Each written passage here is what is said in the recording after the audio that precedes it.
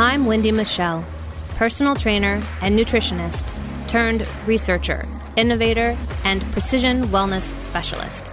Welcome to Whole, Healthy, and Free.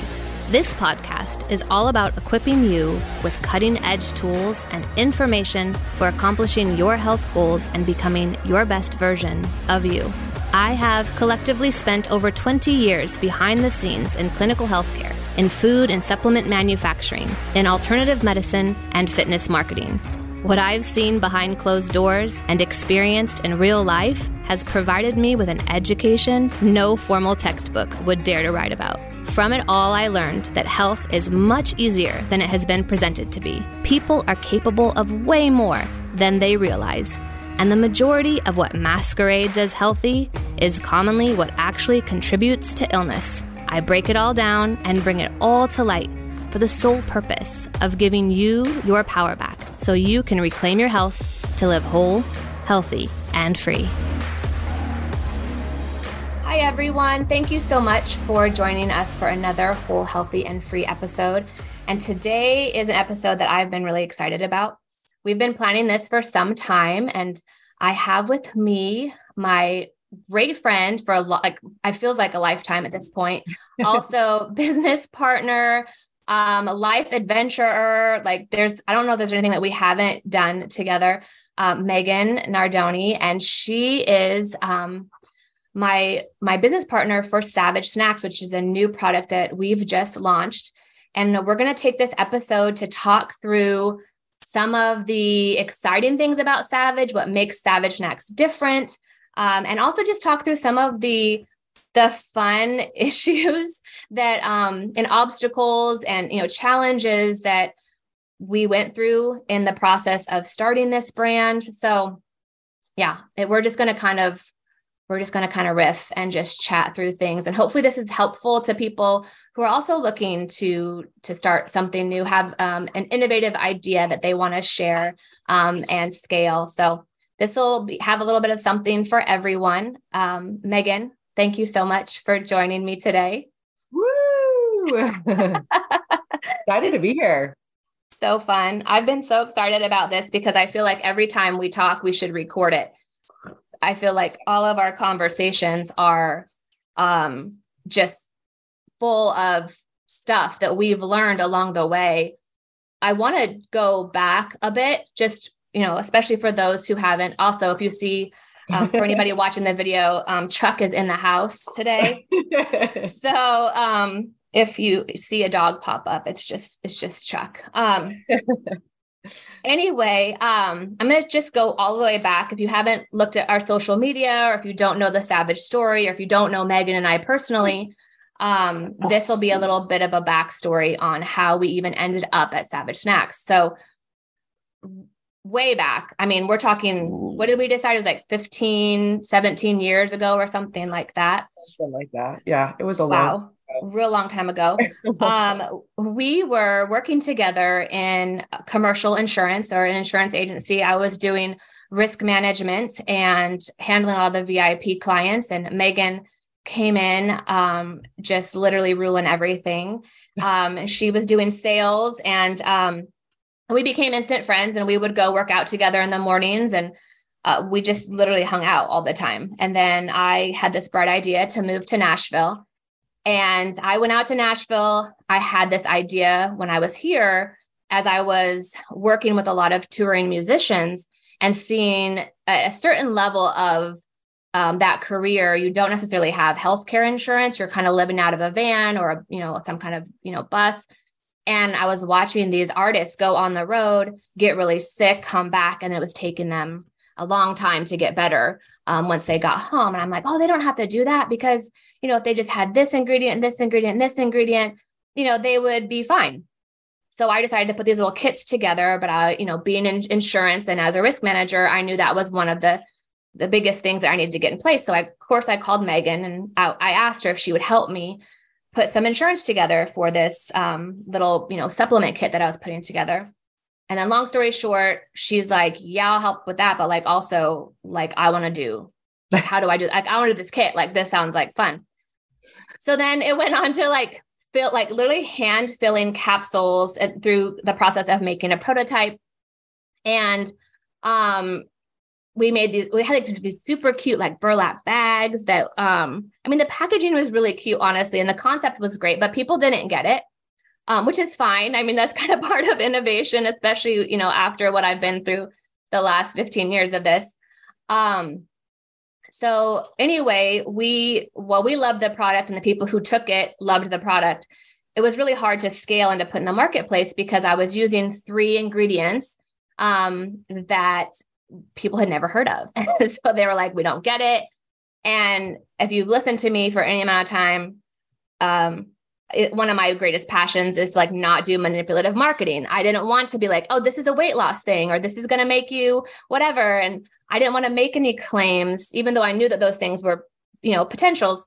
I didn't want to make any claims. So Megan and I chatted, one spring, and we decided that maybe what we needed to do was start a brand that would be something people could understand. So we could start a product that people would get. And then once we established some kind of rapport in the marketplace, then we could roll in the Journey Kit, which is what we had started with.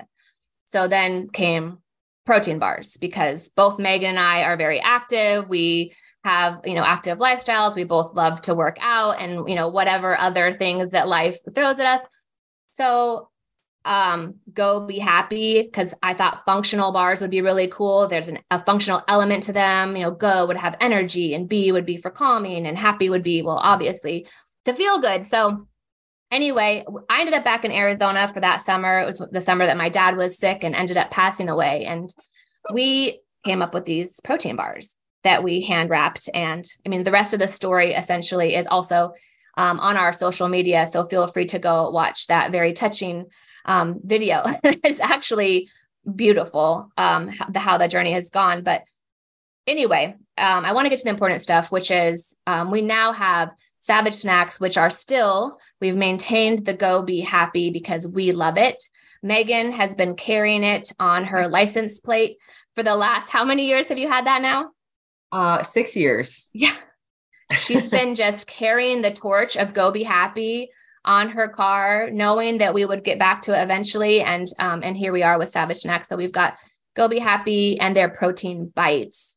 We moved even beyond the protein bars, making it even more fun. So that's kind of the backstory. I want Megan to chat a little bit. So Megan, do you want to talk about, I don't know, like what you love about the protein bites, even just in the process of evolution, what makes you more excited about this particular version of all these years? Well, I think one of the greatest things about the bites, and it's been such a fun transition from bars to bites, we used to eat bars constantly. And I feel like when we started Go Be Happy originally, it was because we couldn't find any bars that we actually wanted to eat. Either they were like, if they had the like nutrient profile that we wanted, they tasted terrible. And if they tasted good, it was like ingredients that we wouldn't eat. And so we kind of created the Go Be Happy bars out of like what we really wanted. But what's really interesting is like, as time goes on, everything gets better, right? Every idea becomes more polished. Every concept becomes better. And I think one of the things that we discovered was that the most frustrating part of protein bars is that you have a bar and you might spend $2 to $4, $5, whatever dollars on it. And say you just wanted a little bit of it and you just bit it off and you had half of it. And then you like try to like mangle it and wrap it back up and like make it last. And then you go back the next day and it's like hard as rock. And you're so mad because you didn't finish it. Now you want it. And it's this whole like ebb and flow. Right. And so I think what's really fun about the protein bites is that they're so portable. So I actually have one here just so people can see. So they're packaged in these awesome bags that are resealable. And so what's awesome is that you can just grab a bite. So that we have in our packaging specifically, we have 4 bites to a bag. So 4 bites is 1 serving. And, we did that intentionally because Wendy and I have this whole philosophy that if it's a bag, it better be a serving because it's going to go down the hatch no matter what. So it's got to be a serving full. So each bite, you can just take one bite and then seal it back up and then it's fine. And you have 3 bites. And what's super interesting about the amazing formulation that you did this time and how you elevated it so much is that they're so filling. Like you literally have 1 or 2 and I have grown men that will tell me, oh man, I have 2 for breakfast. I have 2 bites for breakfast. I'm like, that's half a serving. High five, dude. And sometimes if you're like extra savage, you have 2 servings and that's fine because it's not that bad. But anyways, I think that the pivot to bites was more out of wanting to be able to preserve them and make them last and have them ongoing. So, and it's also what I have found. I have 2 little boys, as you know, and they love to grab snacks and they love to grab bites and they'll pop them in their mouth. Like I Love Lucy on the line, like they will shove them in. And they don't really do that with bars. They never really have, but they will devour a bag of bites because they think it's just more fun. So yeah, that was a transition. Yeah, I agree. I really love the bites for so many reasons. One, I think that there's also an element of, we know when people are trying to eat healthier things, it's not just that they get sick of the same old stuff, but I think they also, the experience, we're in a society where the experience is everything. It's why people will try different restaurants, knowing that they might not even like the food because it's the experience. And I feel like protein bars are kind of played out where it's like, I mean, how many protein bars could you possibly have? You look at the shelf and it's like, even the ones that are good, which frankly, I don't like any of them. There's not a bar on the market that I actually am like, man, I cannot wait to get my hands on one of those bars. Even the ones that are that have terrible ingredients, there's not one that I like. So besides just that it's, kind of the same ingredients, it's also people just get tired of the experience. Like they're just like, I didn't want a snack, but like, I don't want another protein bar. Like just doesn't sound good to me. So I think the part that I'm most excited about is giving people a different snack experience. It's something that's not just a bar. And I mean, sure, if these were in bars, like they'd be really good too, but it's also the experience. And I think it appeals to the society as a whole that they're actually snacking in between meals. One, obviously to fuel their lifestyle, but also, they just need a little something here and there, but they don't want the same, like, otherwise everybody would just eat an apple at every snack, or they would just have an avocado at every snack. It's the experience that I think matters. And especially in a busy lifestyle, which we really designed these for, which is why they're savage snacks, and we'll have to talk about that some, Megan, too. It's just like that savage lifestyle where you don't know what the day is going to bring. And all you know is that you're probably going to have to eat at some point. And decision fatigue is real. So don't waste your decision on what you're going to snack on. Like just throw these in your car. But we made them for people who are just, having like a busy lifestyle. They need to be able to grab something. So why not give them an experience? And then also 3 different functions. So there's 3 flavors, but each flavor has a function, as I explained earlier, which is nice because then you can kind of time them. So then you're getting an actual ROI on your snack, where it's like, okay, if I'm going to snack and I don't want an apple and I don't want an avocado, because one, those can be messy. I might not have a trash can, but it's maybe 10 a.m. I need a little energy, outside. I mean, you're going to get energy from the ingredients as well, but there's a little green tea extract in the go. So I'm going to have that in the morning, but then let's say afternoon is kind of wild. And you're like, oh my gosh, like I literally need to walk to my car and just like sit and stare for a minute because that meeting was like way too much for me. Like that's maybe when it's a good time to either have a little bee or like some happy, because those ingredients, serve a purpose for, either, calming you down because it has a lemon balm extract, and or the happy has PEA, which is like the bliss chemical that's found in chocolate, just by nature. So I think that the functional component being delivered in bite-sized pieces is really what everybody didn't know that they needed, but it's exactly what they need. 100%. 100%. Do you want to talk a little bit about savage lifestyle? I think that's important because I think it's the kind of the crux of the brand. Well, I think that it ties back to like all the things that I think you have definitely embodied over the years in just your whole story, but it's really just doing the hard things. Like if you had to summarize the savage lifestyle, it's like do the hard things and like show up and be all in. And sometimes that means being all in on rest because you're sick, like I was, and I was in bed the last 2 days. Like something like the savage lifestyle, it means like being all in, being intentional, not compromising your health, your standards, your lifestyle for something that's not going to serve you. And showing up and giving it your all and not stopping when it's hard. And like when you're at the gym and you're like, oh, 5 burpees is enough. No, 10 is where you said you were going to do 10 and get there. And then if your partner's with you and they're at 5 and they're like, nah, 5's enough. You're like, hey, no, let's go. Let's get to 10. Running that extra mile, doing that extra hard thing. Taking the time to have the patience to explain why you're doing the hard things to your children, or all of those things. I think that's like the savage lifestyle for me.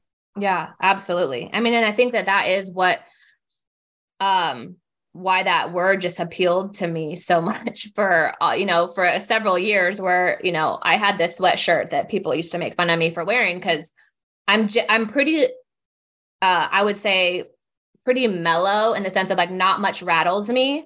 And I really truly love everybody. So I get along. So like for me to be wearing like a savage sweatshirt was funny to people, but I loved it because to me, that's what it is. It's like, some of the most savage things in life is, to not compromise, because the easy thing to do, especially if you're trying to accomplish something, and you get to a fork in the road, and then the fork in the road is like, okay, yes, like I'm going to write you a big check so that you can accomplish your dreams, but like, you're going to have to sacrifice your integrity, or you're going to have to, lie a little bit.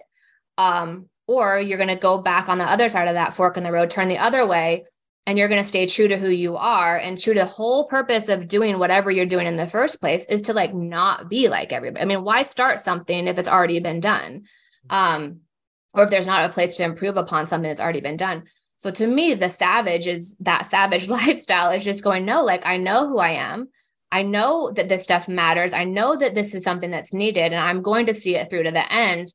And I'm not going to be, I don't know, like I'm not going to be interested so much in or taken by something that's like glimmery or shiny, because it's sometimes when, you see something that's shiny, it's usually just for distraction. It's not actually because it's truly shiny.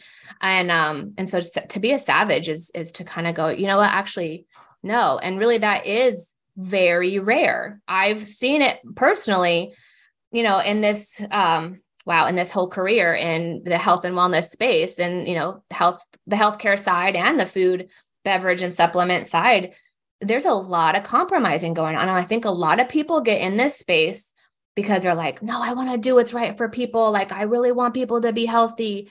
I want to make a difference. And then before you know it, they're doing the same thing that they supposedly got in the industry to stop doing. So, I think that it's a perfect example of that. I think it's because it's hard, right? So like, I mean, we've seen it just in the, 5 months of scaling this brand. Mm-hmm. It's so hard to do the right things and to do them the right way, and to have the intention of using this specific ingredient and seeing it through. And, it's harder to do the right thing, or to do the thing that you said you were going to do, and seeing that through and not stopping just because it's hard, or because it's cheaper, because, hey, if we substitute this ingredient for this, we could increase our margin by 10% or 20% or whatever that is. I mean, we've had so many opportunities along the way to exponentially decrease our costs, or manufacture them this way because it's cheaper. And it's just, it's that ability to say, no, like, I understand that sometimes you have to pivot and change. And if that's fine. But if it comes down to like compromising your values or the reason or your original intent, I think that people just, they cave to the easy path right? Like, cause it's like, it's so much easier to do this where like, if you just stick through the hard things, that's where you're going to see the most value. Yeah. And I feel like there's not a lot of evidence of that. Right. And I think that's why people cave. I don't even think it's so much like a poor quality of character. I just think that some people get to a certain point and they're like, this is my only option or I have to quit. And it's like, you only have to hang around Megan and I for like 5 minutes to know that we will literally invent a new option. It's not like if we get to that point, it's like, no, like it has to go this way. And if we have to invent a new way to do it, then that's what we're going to do because it matters that much to me. I'm more a consumer advocate than I am anything. The whole purpose of me being in the food industry at all, formulating at all, is because I realize that there's nobody advocating for consumers in the factories. Everybody in the factories has a role, and the role is not to go, okay, well, is this going to be the healthiest option? Okay, well, what does this actually look like long term? Have we studied those ingredients? Those types of things aren't being thought through. Essentially, they're looking at, what does the nutrition fact panel say? Is it meeting the trends? Are we hitting like the verbiage that seems to be trending right now or whatever, but they're not necessarily going, hey, but that ingredient, like, that's kind of weird. Do you think that could be hurting people? And I'm not saying it's never been said in a boardroom. I've just personally never heard it. And I'm not in this industry to, make a quick buck. If I was, well, I would have been out of it, 14 years ago. I'm in the industry because it needs to be shifted, and it can be shifted. And speaking of the pricing, Megan, I definitely want to go back to that. I want to chat about the pricing a little bit. This is something that you and I have talked about a lot, and especially after coming off of some of my last couple of years in the industry, learning about how much, if we could reduce our costs as a manufacturer, speaking from the manufacturer side, that helps us because the manufacturer really doesn't make very much money. And then on the flip side, right? So you've got manufacturer over here and you've got consumer over here. On the consumer side, they're like, man, this is so expensive. What can you do, manufacturer way over here, to make this cheaper? Will you talk about the actual process and like all of the different players from manufacturer to consumer? Yeah. Well, it's, I have so much gratitude and just so much praise for any brand that's on the shelves right now, because it is a literal labor of love to get a product on the shelves. It is so much work, and there's so many different layers that the consumers don't really know about. So, from a manufacturer's perspective, like for us, we're starting out smaller. We're large scale, but we're still on the smaller scale. We're definitely not up there like with the RX bars and some of those like people that are doing larger volumes, right? So when you're a larger company, you have what's called like economies of scale. So like you get to take advantage of better price points on raw materials and ingredients and packaging and all of the things. So just for like some context. So like our bags, say they cost 11 cents a piece right now. When we get into larger scale volume, our price goes down to 2 cents a bag. So when you're smaller, when you're starting out, you are buying at lower quantities. And so your price points on everything are exponentially higher than when you are at scale and you're large volume and you're running 24/7. So there's that piece of it. So you have the, small scale versus large scale. So smaller brands that are just starting out, they have much higher costs than the larger scale companies. And then within that, so once you actually get the product made, even at the smaller scale, you have different levels of distribution and different sales channels that you can sell through. So the first being that you can sell through your own website and do your own direct to consumer sales. And so that's one model that is really beneficial for brands because you don't have anybody taking any cuts of the product. And that's where you can really like actually make some money in the sales process. You can actually make money to be able to then scale and grow and invest it back into the company. The other way you can sell is through like a distributor who then will sell it to a retail outlet or a grab and go or whatever market the end user is going to buy the product at. What consumers don't often know is that the distributors take a significant amount of margin from the product. I would say like 9 times out of 10, the distributors are making more profit from a product than the actual manufacturer is. So they're the one that's doing all the innovation. They're the one that's doing all the back end work, all of the sweat, all of the stress, and they hand it over to somebody to make exponentially more than they are. And the consumers don't often know that, right? So like for context, like you might pay 60 to 70%, like they might be taking 60 to 70% of what you're buying that on the store shelf. So like if somebody's buying a product for $5, 60% of that is going to the distributor. And then the manufacturer still has their costs. They still have their marketing dollars. They still have their employees. They still have everything that goes into it. Mm-hmm. So, we often will like say, or people will say, oh, that's really expensive. But when you really break down the numbers and you kind of dial in like where the costs are coming from, a lot of it is a distributor or a secondary party that's taking that money. Mm-hmm. And also the, bless you. And also the retailer, right? There's the distribution, portion of the margin. And then once the distribution gets it into the retailer, then the retailer also has an additional margin that they add. So by the time the final pricing, is established, you've already got, 2 people in addition to like the manufacturer's, revenue, that collectively make up that last bit of, what you actually buy it for on the end, which is why sometimes and we need all of it, this is not like, this is terrible and this is good. It is the system as it currently stands. But we do need all, because some people just want to go to the grocery store and they have to grab something really quick, and that what's on the shelf is what they are going to buy. And then other people are really good at going, these are my favorite things. I've been drinking I literally am on a subscription for like my favorite energy drink, because I know I need gurus in my house at all times.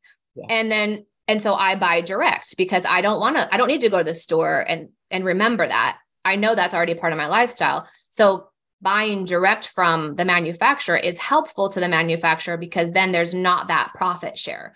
You're actually supporting them directly in a way that's advantageous for both parties, because the consumer gets a better price point, and the manufacturer has also a more fair price for the product they're selling in order to incorporate all of the expenses that they're incurring in the process.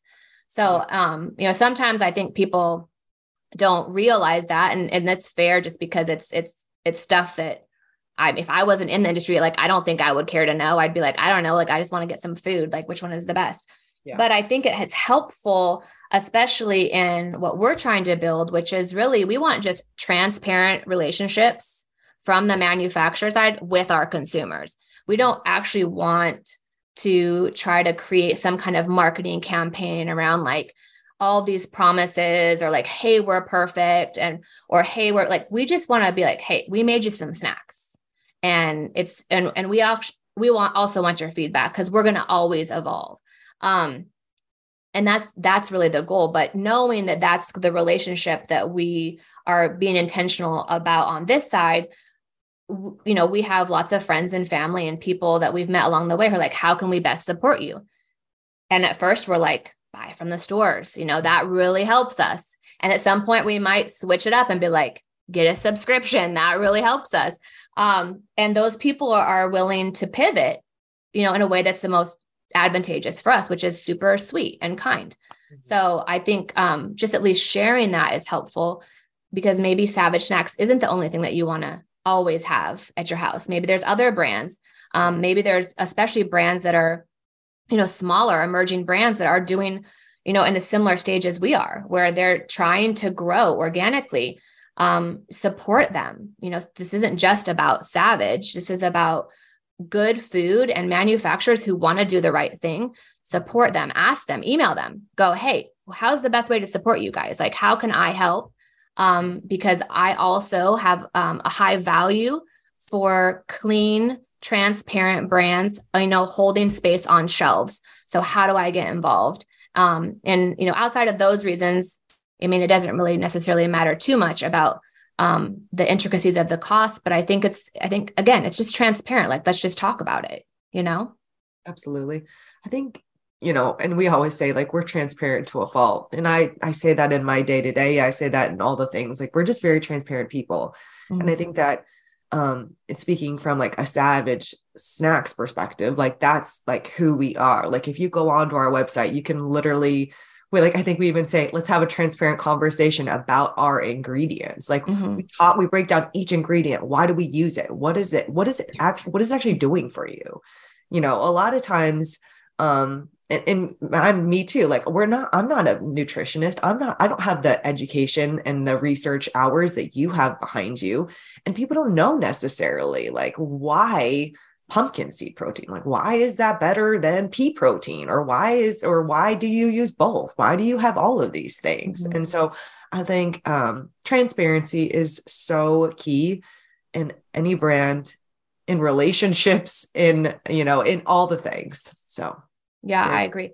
And the ingredient thing too, they're even beyond like the benefits. Like, when I'm formulating, I'm thinking through so many different things. I'm thinking through, okay, first of all, what's going to taste good? Because if it's not going to taste good, I mean, we already lost. So what's going to taste good?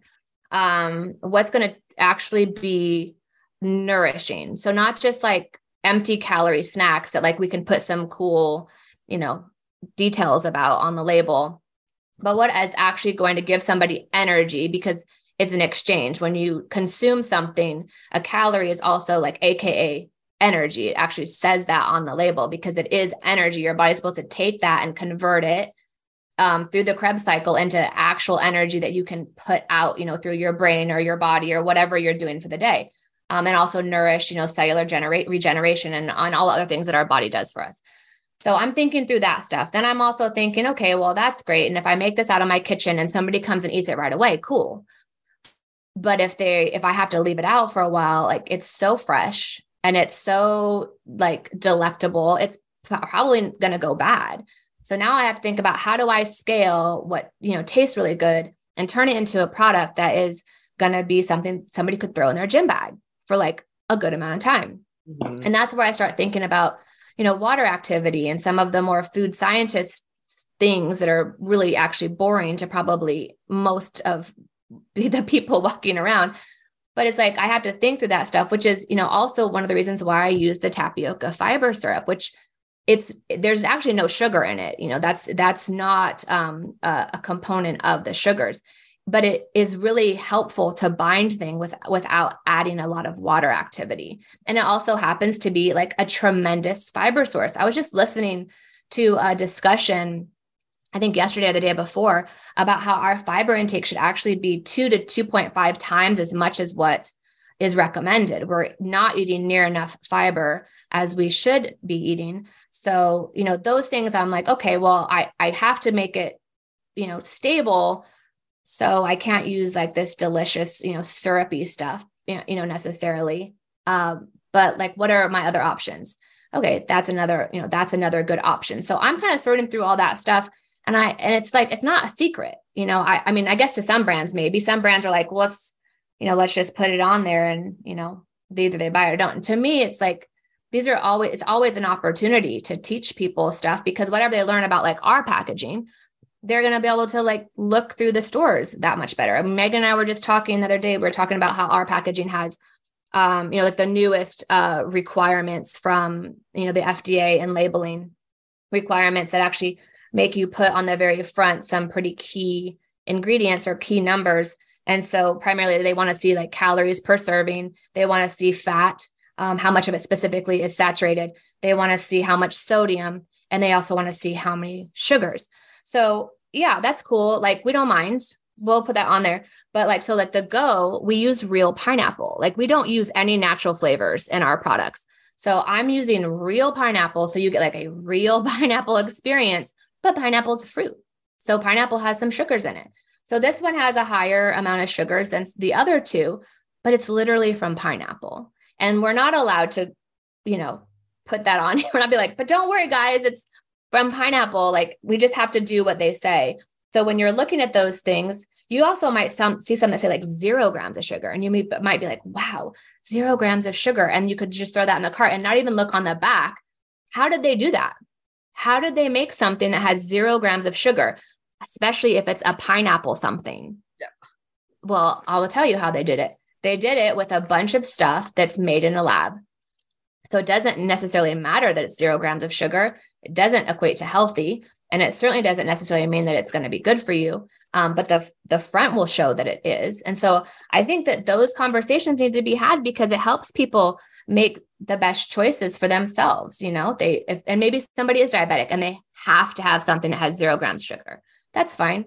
We get pretty close with our happy, we're down around the 4 or 5 gram mark per serving with that one. But again, even the sugars that are in there are coming from date syrup. It's not the tapioca syrup. It's actually the dates. So it's still fruit. There's no added sugars. There's no processed sugars. There's nothing in it that doesn't have some nutrient component or nutrient value. So, those things, I think, I don't know. I think that stuff is just good to know. It helps consumers actually move through the grocery store with a little bit more confidence to not be taken advantage of, and to not feel overwhelmed or confused. And so why not use Savage as an opportunity to teach people about food collectively? At least that's, part of the goal, I think. Absolutely. Well, and I think, anybody who buys anything Savage Snacks, like you can be assured that every ingredient is so intentional and there's so much thought behind why is that in here and what purpose is it serving and how is it serving our customers and what is it really giving them? You are so very intentional in your formulations about, from like the front end, like food safety side to like, how does it taste to like, what is it really giving our customers? And I think that's so something that you can just trust when you buy a Savage Snacks product. Yeah, that's the goal, right? And I think that it's a standard. It's a standard that is where I think a lot of people do cave, is like the standard is that we're actually going to do things that can be trusted. Like we're going to just be like, hey, let's have a real transparent conversation. If like our next, couple of flavors come out or our next collection comes out and I have to use something that's a little bit different that nobody's heard of, I'm going to explain it. I'm going to be like, here's what I did. And here's why I did it. And here's what my other options were. And here's why I didn't do those. Because at the end of the day, it really is about like what's going to be best. There's always some scenario, especially in food safety, where you might see like malic acid on something. Well, malic acid it's a stabilizer. It's a pH stabilizer. It's not necessarily like terrible, but you wouldn't put it in your homemade stuff. But like if you're going to have it on a shelf for any amount of time, like you have to put it in there. So like just talking through those things, I think it's helpful, at least. And I think from at least from another part of just talking about our product, I want to talk a little bit about the bites. Megan, do you want to talk about like kind of the process of getting them in the bag and like how consumers might experience them, as we evolve and, and bring out like the best versions of these products? Yeah. Right now, we're smaller scale. And so we produce in a GMP certified facility. And so they are the ones that are handling the product, which is very nice. But I just won't have to show you because it's so fun. So the bites, they're sometimes, because they're pineapple-y and they're sticky and they're delicious, they kind of stick together a little bit. So you just kind of like massage them apart and they come out just on the goes. It's really just on the goes. Yeah. They make you work for it. It's okay. It's just waking you up, getting your taste buds excited for what's coming. Yeah. And you won't mind. You will not mind. Oh my gosh. Let me tell you, my 4-year-old can open these bags Savage level and devour about 4 bags of Goes. That's his thing. So, and then each bite is so cute, has a little coating left over. That's like a little almond meal, little pineapple. And then their chewy deliciousness. I would eat it, but then I'd just be like a hot mess right now. We don't do that to the people. The Happies are so fun. I just have to show people the Happies too, because everybody loves chocolate.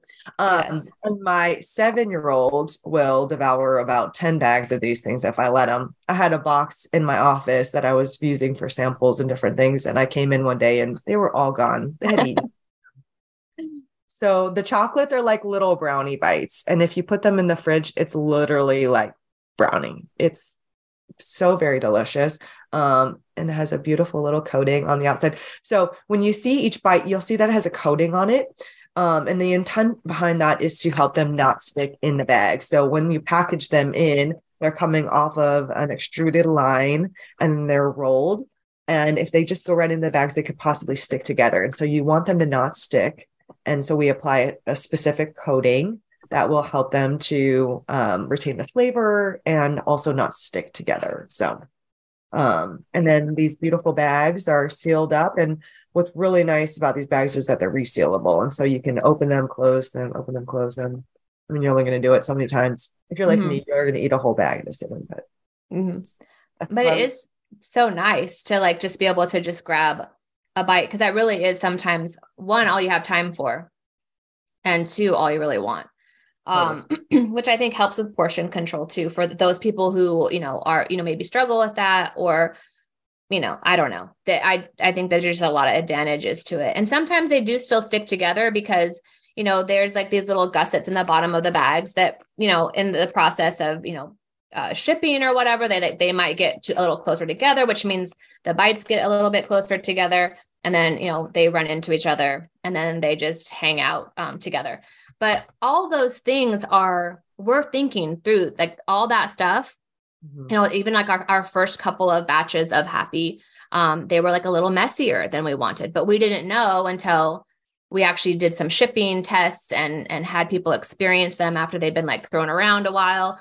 So we, made adjustments, and really they're so small. It doesn't do anything nutritionally. It doesn't change the ingredients. It's just more on the, well, how do we finish these off? And like, what kind of coating do we use and stuff like that, which all the coating is the ingredients that are already in the bite. So we're not adding anything different. We're just kind of assessing it. And that's another thing that I feel like Savage really came out of the gate as another foundational component, is that we knew these weren't going to be off the line perfect immediately.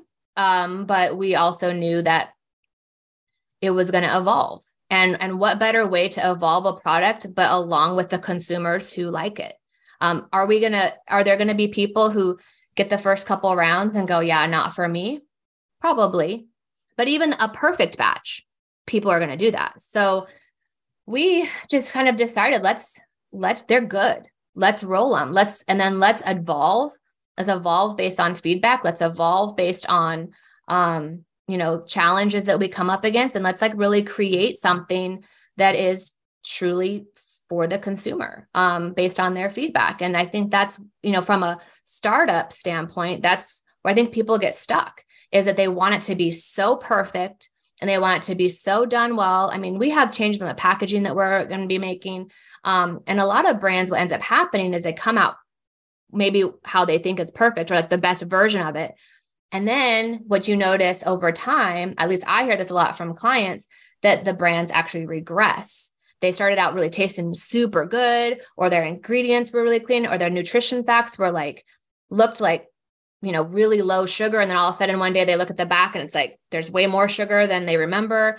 We don't want to regress. We want to always progress. And so we knew if we just started out with a really good, solid product that at least checked all the boxes, that we could over time, really perfect these and make them really good. Especially there's not a lot of protein bites on the market. And now I think Megan and I know why now. It's not easy to do. But being, I think, like in that category as one of the only options, we are going to need to get some feedback. We're going to have to throw them around for a while and see, how it all shakes out. We're going to probably figure out at some point that 3 bites or 5 bites is better than 4 bites in a bag. I don't know, but we're aware of that. We're like, well, let's do this together. Let's figure this out together and just see collectively what the consensus is on what's the best way to do these bites and what's the problem with these bites and how can we fix them? Can we fix it? Do you have anything to add to that, Megan? Well, I was just going to say, one of the things that, just to give some like back end insight to the consumers is that when you are formulating a product, I think we are fortunate in that we both have like these years of collective experiences that have helped us to launch Savage much faster than most brands would. But say you are formulating with a specific ingredient, you really like this ingredient. Let's call it flaxseed protein. We've had a lot of challenges with this specific raw material. When you're formulating with something and you really like it, you have to ensure that there's a set supply chain of that raw material that meets your specifications and that it's available. And you have to think through like the long term, like, well, how much can we get it? And if we grow exponentially, can we still source that same product? Because that's where I think some brands start to go backwards, is that they started with a specific raw material or a specific ingredient that they really loved, but they didn't maybe think through the long term of how can we get this raw material if we source, if we scale 100x or 1000x in the next month. If we start, going from 1,000 units a day in production to 20,000 units a day in production, what does that look like? How can we source that raw material? How often can we get it? Where is it coming from? What are those economic challenges that are associated with that country that you're sourcing it from? So I think that thinking through that has been super beneficial to us. And I don't know that the consumers necessarily understand sometimes not only the thought and intention of why you use a specific raw material, but also how you're sourcing it, where you're sourcing it from, and then what your supply chain stability is with that specific raw material. Yeah. And also the ability to pivot under those circumstances as well. Yeah. Which we did work through that. We were like, do we do flax protein? Do we not do flax protein? Is this going to be the future? And I think that's one of the advantages of me just being a formulator, is that I can be like, okay, well, it's out, or, oh, let's do this instead. And it's still going to taste good. And I can make it work, and all that stuff. But that's not necessarily the case for every brand. I mean, they do have people that are obviously putting the products together, but I think a lot of food startups, what they do is they actually go try to find a protein bar manufacturer who's already running protein bars. And they're like, can you just put this label on it for us? Like, we'll just take whatever you have. And I mean, I get it. That's not my specialty. That's not something that like I necessarily am into from like a food brand owner. I want to innovate. There's too many gaps to fill. There's too much opportunity to improve the marketplace. I don't want to just put my label on somebody else's stuff that already is out there and that it's contributing to what's not working. I want to create stuff that's going to set new standards, that's actually going to cause consumers to say, hey, wait a minute, but like if like Savage did that. So like if Savage can do that, how come Savage didn't have to use natural flavors? Yeah. Well, why are they able to do it? It just starts a conversation about like, not just like, oh, I guess everybody has to use them because it's not possible to make something taste good. No, it's possible. And that's what I want to do. But I do think that there's some people that are like, I just want to, put my label on something that's already out there. And they do that. And then the problem is like when the supply chain is disrupted or something's not available anymore, they have to rely on somebody who's not brand affiliated to reformulate. And so then it's just like they get what they get. And then that's what goes out in the package. And then that's why sometimes consumers experience a product they really loved turning into something else at some point because they're like, it's not the same. And it's a risk, right? Like, I mean, that's what Savages do, right? You take a risk. You take a risk that we're not for everybody. Not everybody's going to get it. Not everybody's going to care. They're going to want to have a Cliff Bar. That's fine. Like, we still love you. You can still wear a Savage hat. the protein bites are not the end all be all of Savage snacks. So like maybe there'll be a line at some point that, that moves you, but this is really more about how do we not just talk. And that was my biggest challenge in doing working one-on-one and doing seminars and stuff as a holistic nutritionist, is I'm teaching people, hey, here's the best way to eat. Here's things to watch out for. And they're like, yeah, great, I'm going to do it. And then they would go to the grocery store on Monday and they're like, yeah, I can't do it. Like everything that when he told me, like, I can't do it because, there's nothing in the market that's available based on what she just taught me. Now I'm like kind of afraid of food, which is obviously never my goal.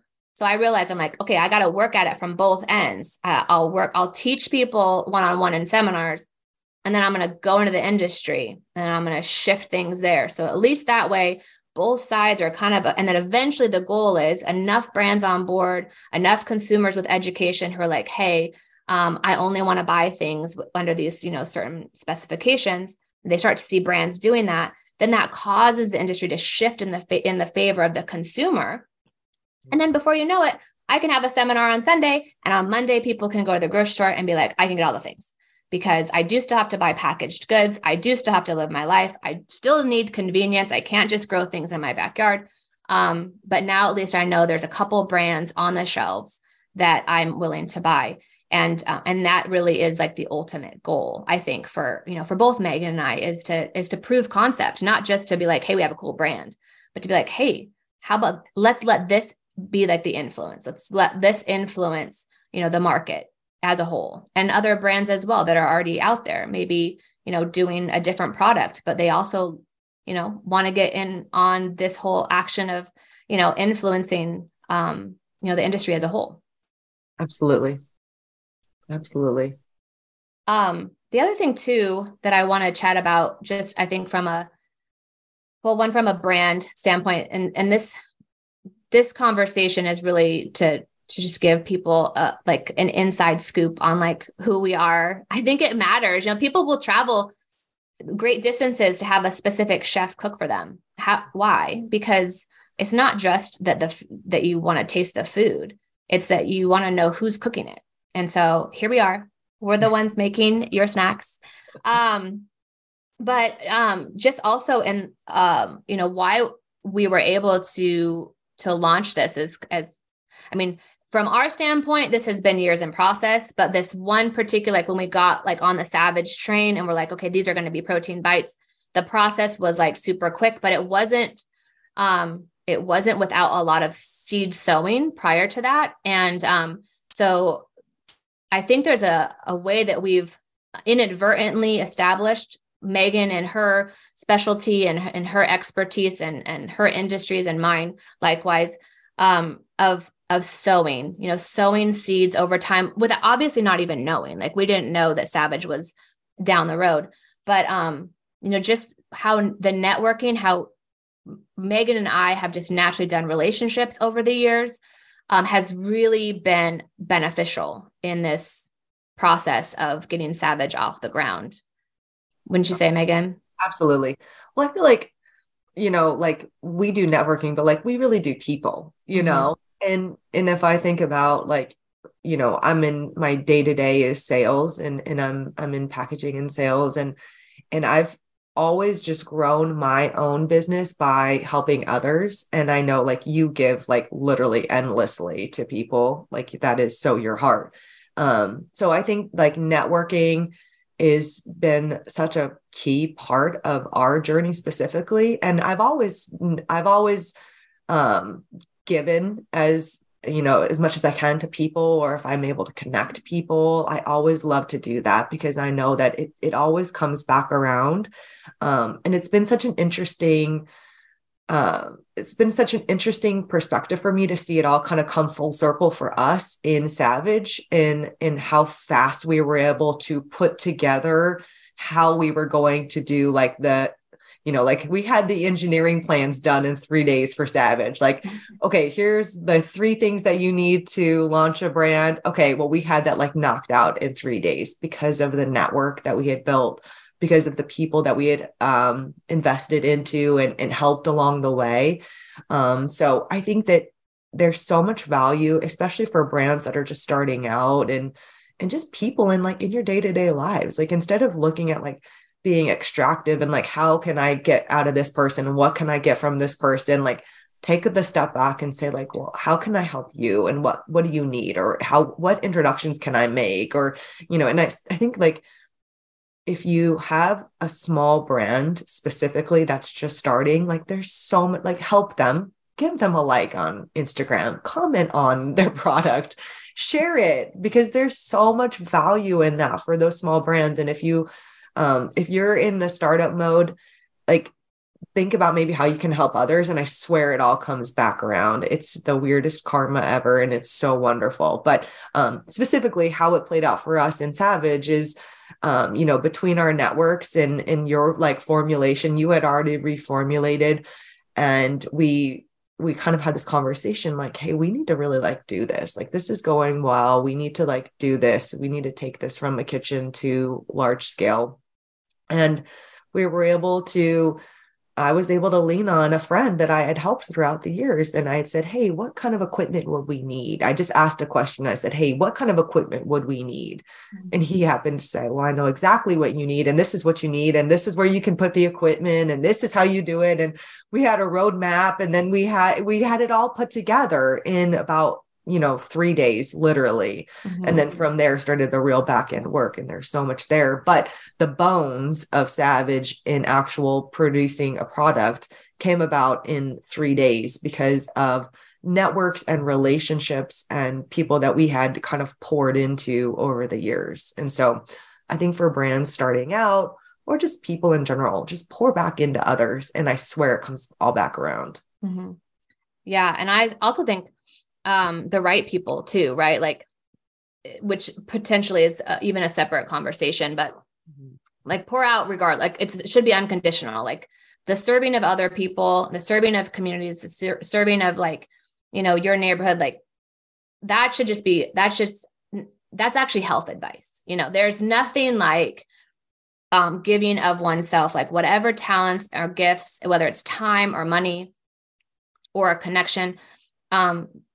I actually say, I mean, this is kind of a funny story, but like, it's not really funny because it's actually very cool. But years and years ago, I said a prayer. I was like, God, whenever I give something, would you cause me to forget?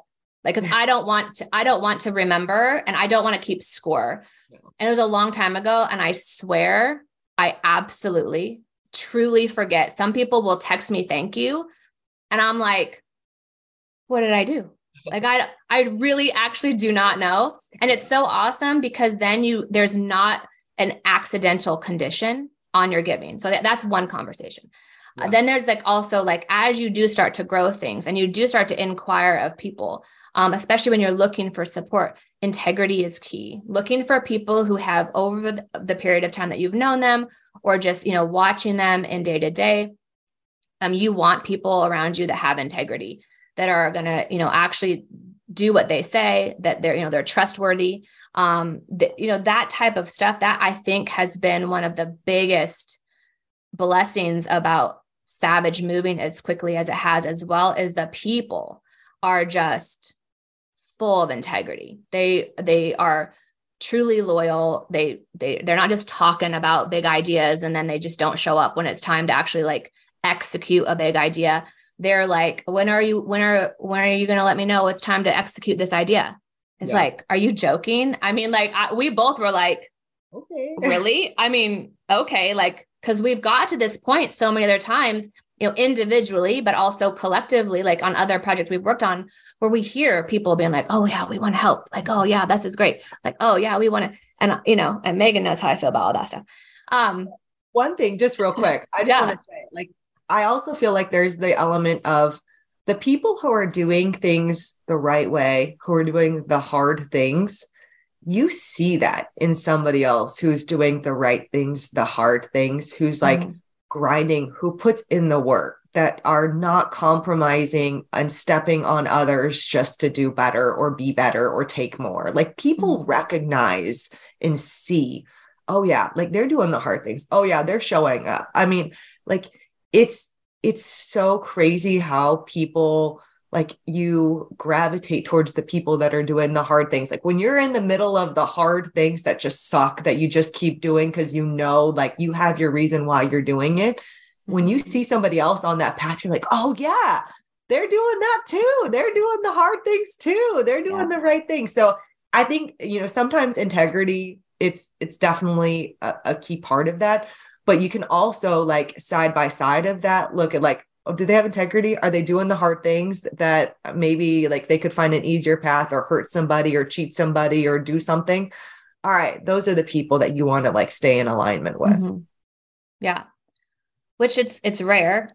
I mean, but it's again, it's part of building out a proof of concept. Mm-hmm. You know, you actually can do really good business with really good people and have really transparent conversations and really create products and brands that, you know, don't fit the mold and be successful at it. I mean, look, we're at the beginning stages. We just launched a couple weeks ago. Like, what are we, like 4 or 5 weeks in, something like that. So all that stuff, you know, I mean, it's even a risk to have these conversations at this stage of the game, right? Like we're still figuring it all out, but it's like, it doesn't matter. You know, I think these conversations are valuable. And we will be successful. There's going to be success. I mean, just getting something on a shelf is so successful. But yeah, I think that it's something that is hard to find. It's hard to find people who are doing the hard things without compromising, but man, those are the best people to partner with because, you know, that's where real change happens. Like if you actually want to see change, if there's actual things, you know, in whatever industry you're in, whatever, you know, mission you're on, where you're on that mission because you have a passion for something to be different and you believe that something can be different, then lining up with people who are willing to like stare down that giant with you is the only way you're going to change anything. Because otherwise, you know, you're going to be standing there either alone, you know, which is fine. You can take down the giant by yourself too. But, you know, it's it's better when you have a team of people. It's faster. So I think that's a key element that I don't think I've heard a lot of people really talk about. I would have liked that advice a long time ago. I would have liked that advice, but yeah, no, I mean, that's something that's been huge. And that's also, I think, Megan, you know, to your credit, where a lot of even like the people that you've been working with, some colleagues of yours over time, they were watching you do like it wasn't just that you were talking about something. You're like, I have this idea. Like you were out doing, you were like, here's some Savage snacks. You got to try these, you know, these are protein bites, you know, filling in some gaps, you know, in a time that was like really challenging for you guys. And it was in that space where people watched you do it and they were watching you do it before there was any promises of anything. You were like, no, like, this is what I'm doing. Yeah. And I think that was another key component because some people just are like, I have this idea on paper. I got a business plan. And then they go around, they're like, here's my business plan. And then they like, wait until somebody is ready to write a check for them for their business plan. We had no business plan. We had a formulation, you know, and then there was a need and you were meeting a need and then it became a business plan. And so I feel like sometimes that is also like almost like a bottleneck for people who are in that startup phase. They're like, I got a business plan. Like, no, just like start doing it at whatever level you have the capacity to do. Just start doing it. And then, you know, let it evolve with you. Adaptability quotient, I can't say enough about. You got to be able to, yes, like intellectual. Yes, let's all be intellectual and, you know, emotional intelligence, very key, but adaptability in like this space or any space that you're innovating in, look, things are just not going to work. You're probably going to hit a bunch of road marks where people hit as well. And then they're like, I can't like that. Yep. I see why it's never been done before. I guess I can't do it. In order to surpass those marks and actually get something like to where like the rubber meets the road, you do have to have adaptability. And that's something that I feel like Megan and I just do. I think we just naturally have that, but like through the course of our lives, that's, you know, it has definitely been a skill that's been honed because of what we individually do. Is like, we're like, oh, okay, well then, let's do bites, you know, oh, okay, well then let's, you know, do this or whatever. And it's just, I think that's key is the adaptability, wouldn't you say? Absolutely. Well, and I think also just action too. Like, I think one of my favorite like stories from our scaling up process in the manufacturing facility, which is an entire process for the consumers on the back end. I mean, just scaling a product. So taking a product from, your kitchen that you're making it and scaling into large scale batches in a facility is a feat in itself. And it's normally a lengthy, long process. We were very fortunate that you're such an amazing formulator. So typically like scale ups can take weeks for companies, and we somehow nailed it in like years, sometimes years. Yeah, sometimes years. Literally 2 days, we had this thing scaled up. And so the formulation was scaled. And then we had this brand new equipment that we had just bought. And we go to put the mix into the extruder, and it's just not working. I mean, there was every single thing about this extrusion process that was not working. There was dough coming out everywhere. It was not the right shape. It was not. And my favorite moment was we were in the room, and there's like 10 of the workers and all of the supervisors, and everybody's standing around and like just watching this mess unfold.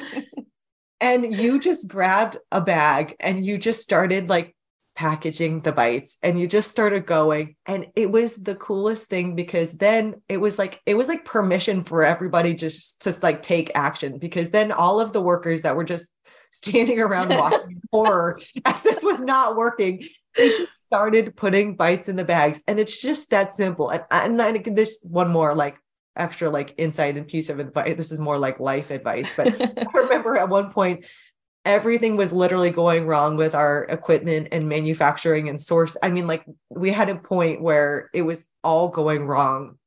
And I was sitting just with a blank stare at my desk, like for a second. And my husband goes, Megan, it's simple. Just put 4 bites in a bag. It's just 4 bites in a bag.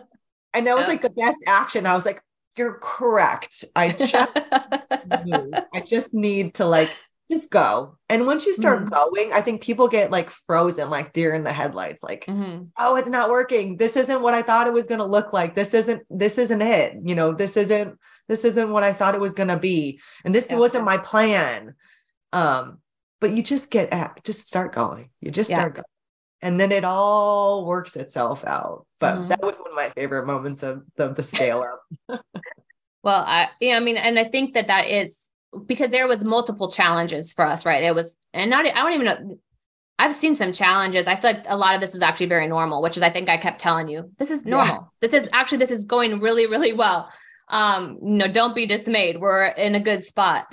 But I think that the other thing, is that like, it's never going to go according to plan. So if you're really like white knuckling, like it has to be, you just, I don't know, maybe innovation or startup isn't for you, because it's not going to go. And it really, it's like, it steals some of the joy of the process to be so tightly wound up for it to happen a specific way, because it's just not. And I'm not saying that like that you compromise, not at all. I'm talking about like the things that don't really actually at the end of the day mean much. Like, okay, like the first time we were coating it with just cacao, right? The Happy. And then in the bags, like people ended up with like chocolate fingers. Could you imagine somebody like typing and like grabbing a Happy and then like type like a huge mess? So, but it's like, okay, so like, we're going to fix that, like being able to adjust and to move. And I mean, really at the very beginning of these bites, we were rolling them in chocolate chips, because when we were doing them in the kitchen, they were a lot stickier, but that doesn't translate in the factory. You can't have something so sticky like that for multiple reasons, but the main one was water activity. So we knew that they're not going to hold the chocolate chips. So what do we put on the outside now? We tried multiple things. If we had been like, it has to have chocolate chips on the outside, like there would be no Happy today. And I think that is really, you just kind of go, okay, hey, these protein bites are coming out of the extruder, and they're not perfect balls. And it's a good thing. We were going to actually call them amaze balls. And we actually, that was like, because somebody said these are amaze balls, and Megan was like, it's a thing, we got to call them that. And turns out somebody had already has trademarked that or something. So we're like, let's make them amaze bites. That's fine. Amaze bites is cool too. Yeah. Well, when they started coming out like not exact spherical balls, I'm like, see, It's a good thing we're not Amazeballs, because now we would really have to worry about that. But the good news is that we're still Bites. Yeah. So like, it's not going to go exactly according to plan, all the time, but it's also what one creates like the story. It's also what it eventually becomes like very unique to the brand too. It's like, hey, like we didn't mean to do that, but like, it's the best thing that's ever happened. So don't be too discouraged by things not happening or going the way that you would hope them to go. Yeah. Because it's sometimes the best gift. Absolutely. Check. Check. But let's see if there's anything else. Oh, I want to really chat really quickly and then we'll kind of wrap it. But I do want to talk about kind of like our experience so far on the social media side and kind of our goals on how we want to work, what we've been inspired to build, as we've worked through the social media giant of things, and how it plays a significant role, but like that there's also like a lot, left to be desired in that area. If you want to start with that, I'm going to move Chuck out of my lap. Well, I think one of the most interesting things that we've experienced is we created our website on the Shopify platform, and it's been so interesting to see how social media can really dictate how you sell your product. So like, for instance, we didn't have enough engagement on our Facebook page to dictate us being able to sell on the Instagram and Facebook platform through Shopify initially. And so it's really, there's a lot of intricacies behind social media, and there's so much behind engagement, and a lot of brands, and I know you have more insight into this, but a lot of brands buy their engagement. So when you see a post on there, you're like, oh my gosh, 10,000 people liked this. Well, a lot of times they're buying that engagement. It's not true engagement. It's not organic. And so I think for us, it's been an interesting, in true Savage fashion, we're going to be organic. I think you have two great pieces of apparel. You have a sweatshirt that said Savage, and then you have a hat that says be organic. And that's like who we are. Like, we're going to do things the hard way and like really earn the engagement, and really like know that when we're posting something, we're talking to our people. We're not talking to some robots or whoever the heck they are. I don't even know. I don't understand social media, but I sometimes try, but I most of the times just don't. But you can be rest assured that if we're putting out some content, or if you see engagement, it's us talking to our real people, because that's been such an interesting navigation in all of this. And you've kind of taken the lead on the social media side, but it's something that's been really interesting for us, I would say. Yeah. I mean, social media is not my favorite. Megan knows this. It's something that is like an Achilles heel. I feel like it's something that it's never felt good. And yet that's the advice I consistently got, even in my own personal brand. Like, you gotta like, get content, like get on social media. And I'm like, I don't know if I have to, and I honestly haven't had time to like even really devote to it. So, which is probably 90% true and 10% an excuse to like not do it.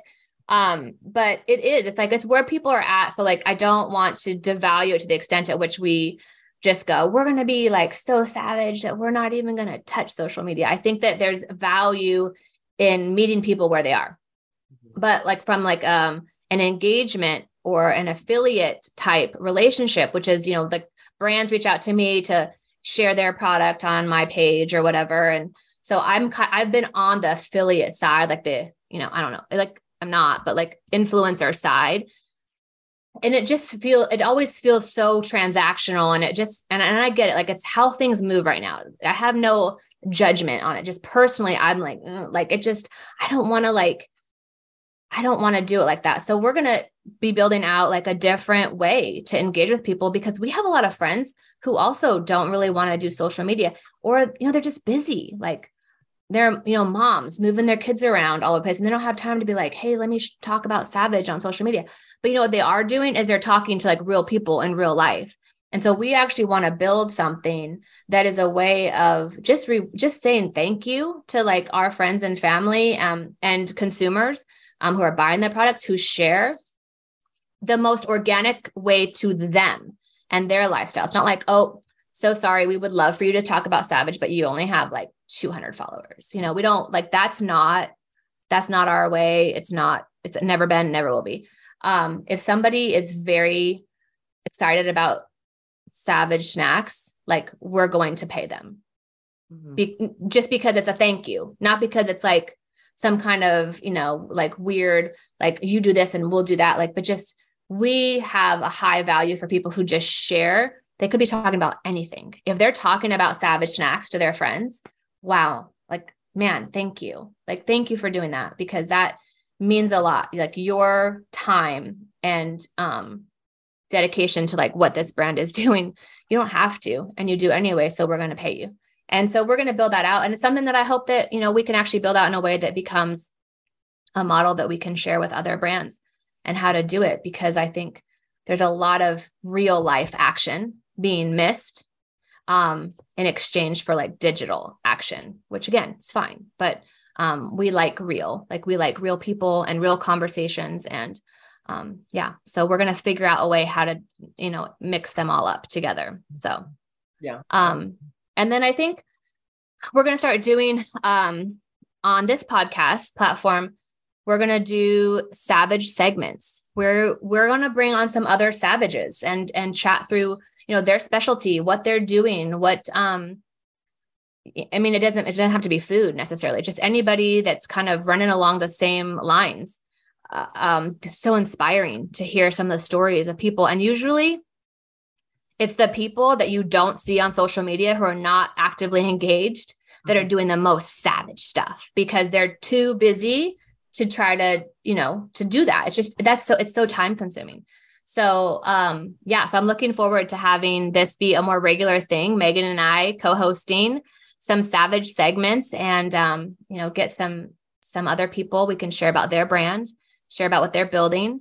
And we're going to start talking about doing maybe some live Instagram lives where we just kind of give, I don't know, we'll do topic specific, and maybe we'll talk about nutrition. Maybe we'll talk about, you know, working out. I don't know. We literally don't know. So stay tuned for all that stuff. Is there anything that we missed, Megan, that you want to add in before we sign off? No, I think just thank you to all the people who have supported us along the way. I mean, it has been such a crazy long journey from Go Be Happy to Savage. I mean, just a big shout out to all the people who have supported us over the years. It's been just, we're so grateful and so thankful for you. Yes. Yeah, absolutely. Yes. And then everybody who's listening, we do have a video for this. In the show notes, I will put a link to where you can watch the video.